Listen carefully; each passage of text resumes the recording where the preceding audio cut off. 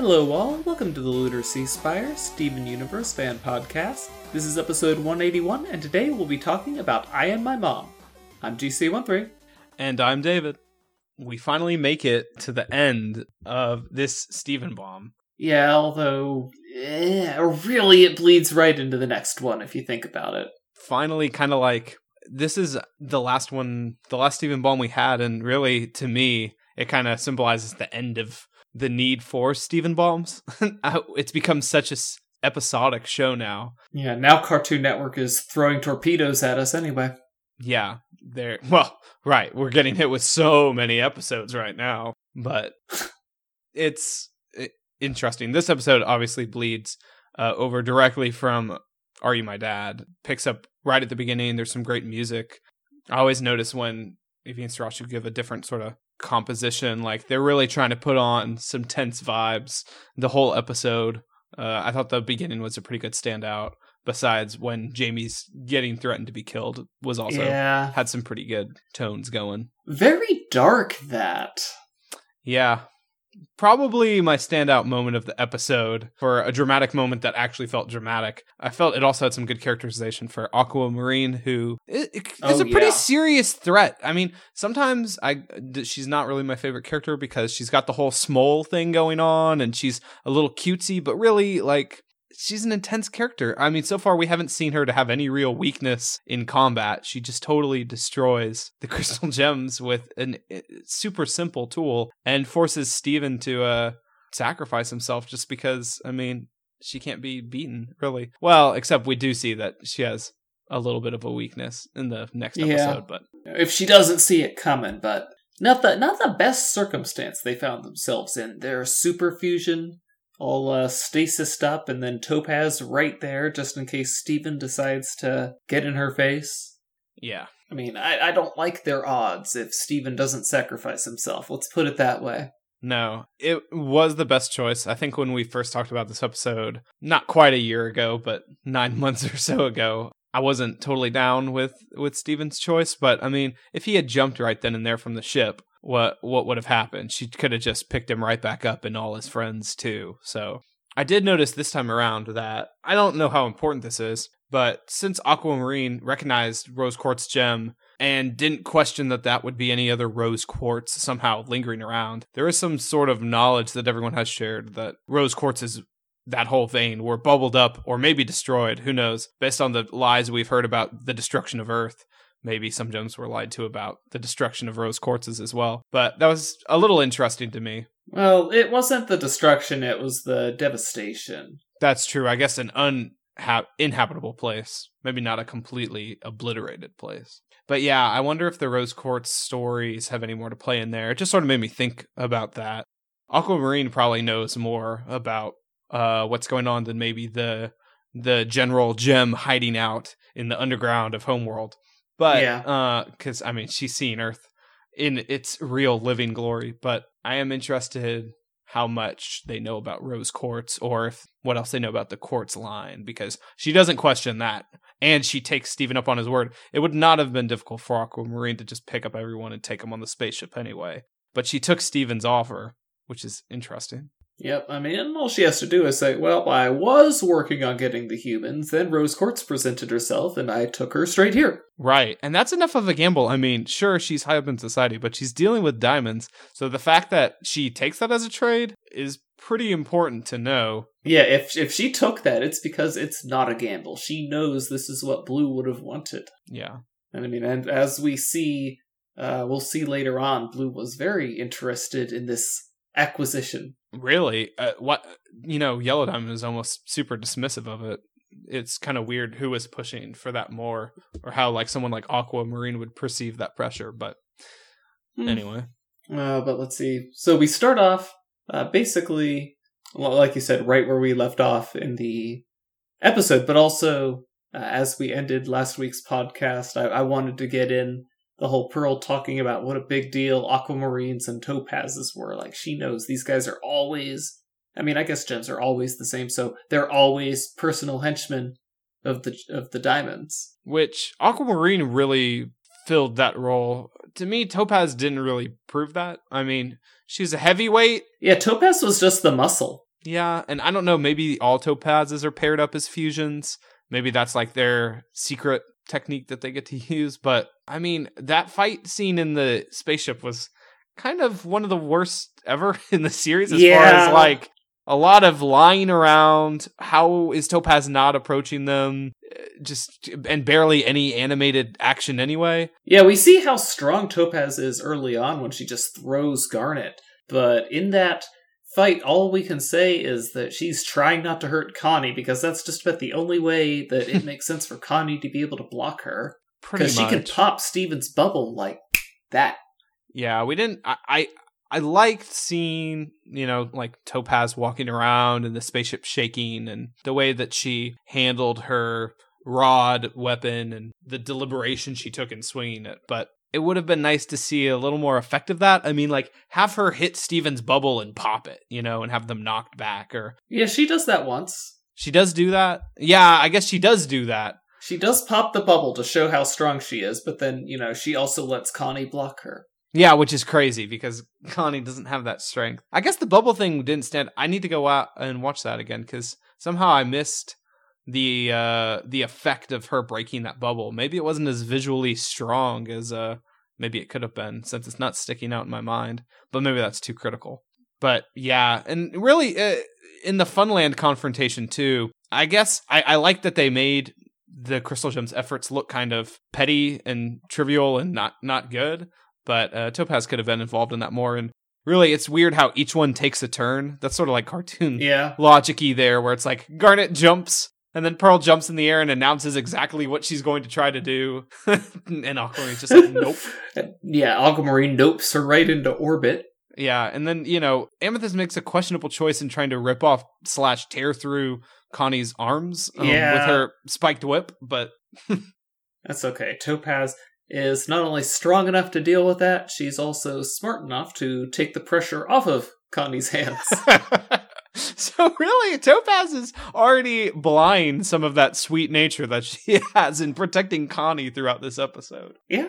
I mean, to be fair, like, their mission is... she knows that the mission is to acquire them alive. The order's made out of set alive, but I'm pretty sure that if Aquamarine had, killed Jamie to make an example, they would have gone and got another mailman before leaving. I think Blue Diamond would have been pretty depressed if they just brought back a bag of dead humans. That would have been pretty bad. Well, for everyone watching and for Blue Diamond. Yeah. Steven also in that confrontation... in the trailer, it works out when he looks back into like Topaz's glowing light and he gives a thumbs up. But in reality, the ridiculous confidence he displays looking at Pearl and then him just being like, his only plan's to make a bubble. Yeah. And then what? I mean, ideally he would have made the bubble while the Crystal Gems were there to capitalize, but that never happened. So he did the best with what he had.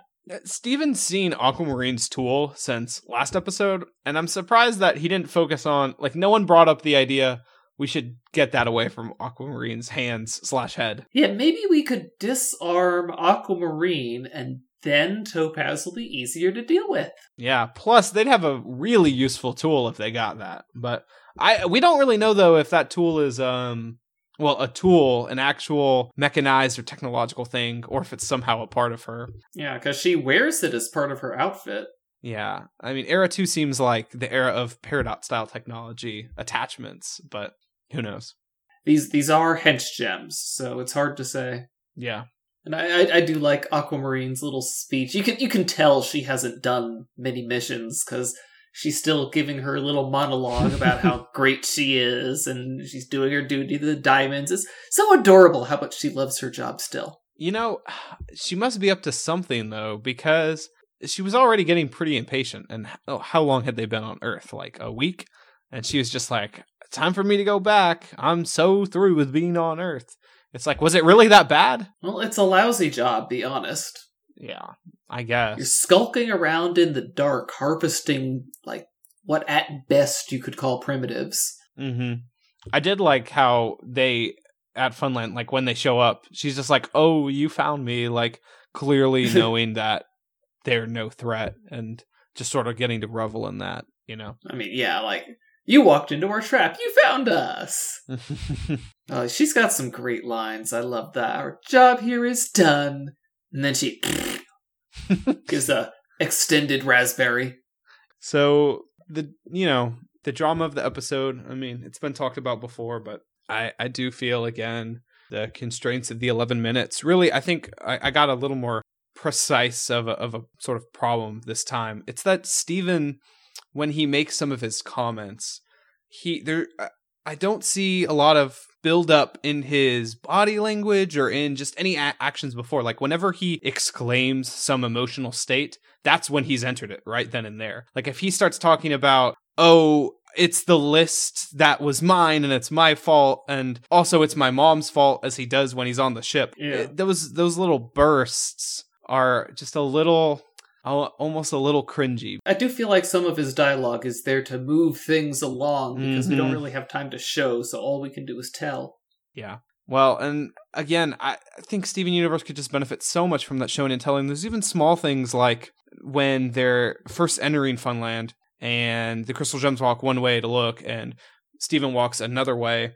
And he's just sort of talking to, he's not talking to himself. He lists everybody's names again, right? Because he's like just quietly, Connie, Jamie, and some moments like that don't always have to be filled with dialogue. Like I know Steven only thinks that he's never had a moment in his life where he was just walking around saying someone's name and they popped up. That never happens. But also like, how much better to just see Steven sort of bummed out looking around Funland but there's not dialogue carrying it the whole way, right? But the problem is that the show thinks that through the 11 minutes, they have to talk the whole time in order for you to be looking at the screen and understanding what's going on. It's unfortunate, but like, I can't not be frustrated by it a little bit because it takes away some of a more emotional connection. I can't connect with someone who speaks everything out loud more than, like I would, right? Talking about effective use of silence, you're making me think of the beginning of Together Breakfast, where he does call out people's names and they don't show up,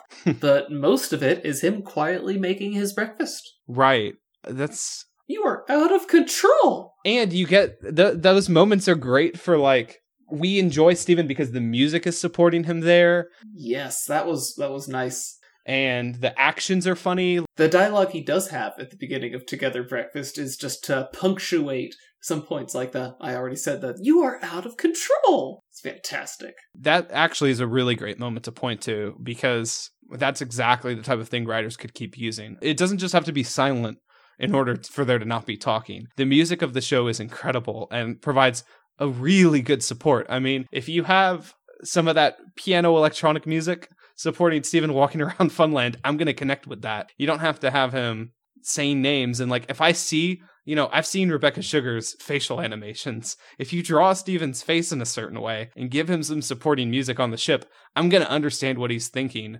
And then if you have him say something like struggling with his mom or with, I gave my friends up, then I'll feel that more. I will also concede though that the other problem I had with it is just that Steven's realization that his list caused these specific people to be abducted just wasn't really, I mean, did you feel the same? That it wasn't like exactly the strongest thing? Like for Steven, it's devastating, but for the viewer, I don't know how much we really care that was Steven's fault or not. Yeah, for a viewer, it's like, so what? I mean, they would have come and taken X amount of humans away anyway. The only thing you accidentally did with there's no way you could have predicted this is make it your friends they took. Exactly. I mean, we get a really dramatic, blacked out background, just Steven's face sort of moment when he realizes it. And we even get the whole reuse of the clip from the past episode. Yes, gotta save that animation budget. I know. Steven Universe won't have a clips episode, but maybe they can slowly build up enough to count as 1 11-minute period. But, I don't know why that moment was trying to carry so much weight when, I just feel it couldn't have ever carried that much weight for the viewer. I don't know. Maybe some people, if they were like really surprised by the whole my dad thing, maybe that would really hit you. And, that's great for you. I wish I could have experienced that. Yeah, I don't know. I just think the part on the ship, especially where he's like, we're this far up, how do we get out? It's like, oh, no, Steven, just please don't. Like, we understand you're in a bad situation. compliments to Matt Burnett and Ben Levin for that bad situation line, by the way. But the thing is, it's like, again, you're just narrating to make sure the viewer is up to speed. Right, and I'm pretty much going to be up to speed in a Steven Universe episode, you know? It's not like it's a 44-minute long episode where I'm going to forget something happened. Like, it's rapid fire, and it's all fresh on the mind, so, yeah. Yeah, with 11 minutes, they're usually pretty good about the pacing, but you don't really get much of a chance to forget anything, and especially, we watched you take off, Steven. That was like 2 minutes ago. Yeah, thinking of pacing for this episode, I think they split up pretty well into the sort of 3 locations they were in, briefly in Steven's house, Funland, and then the ship. Like, that was handled pretty well. I felt like each place they lingered in the right amount. Yeah, I think another thing that contributed, though, to maybe, I don't know, if I kind of had to put Steven Universe episodes into a pile of, like, memorable and forgettable, this one kind of falls more in the forgettable category to me, even though it's more critical to the plot. Like, none of the locations, there's nothing new. Even when we go to the inside of the ship, it's a pretty uninspiring inside of a ship that there's no like, oh, whoa, another inside of a homeworld ship. What's that going to be like? It's just kind of like, it's gray. It's just kind of gray and blue. With the Diamond Authority symbol on the bottom, just to change things up. Yeah, I mean, and like we've been to Funland so many times that I don't know, like, was that why choose that? It's an interesting point. Like, why be at Funland over anywhere else for this confrontation? I don't know if that was like the most exciting place for the fight or anything. I did have a good gag with Garnet being thrown into the knockout booth. Not all fights can be on top of a burning train. No, that is true. I thought this was a good episode as far as Aquamarine. Mm-hmm. It makes it very memorable for me. I really enjoy her as a character. She is an excellent antagonist, and especially we'll see in Stuck Together the additional layer to her. Right now we get a really good look at her, and she'll become more complicated in the next episode. Yeah, I will say that Aquamarine is a memorable character, and I'm concerned about how much we're really going to see her in the future, because she is just a henchman for the Diamonds. She doesn't play any other bigger role in this plot that's going on, so I don't know. Well, remember, she is a right-hand gem to Blue Diamond, so if Blue Diamond was, say, unsatisfied with the Yellow Zircon explanation for how Rose died, who might she send to Earth to procure extra facts? You know, without perhaps telling Yellow.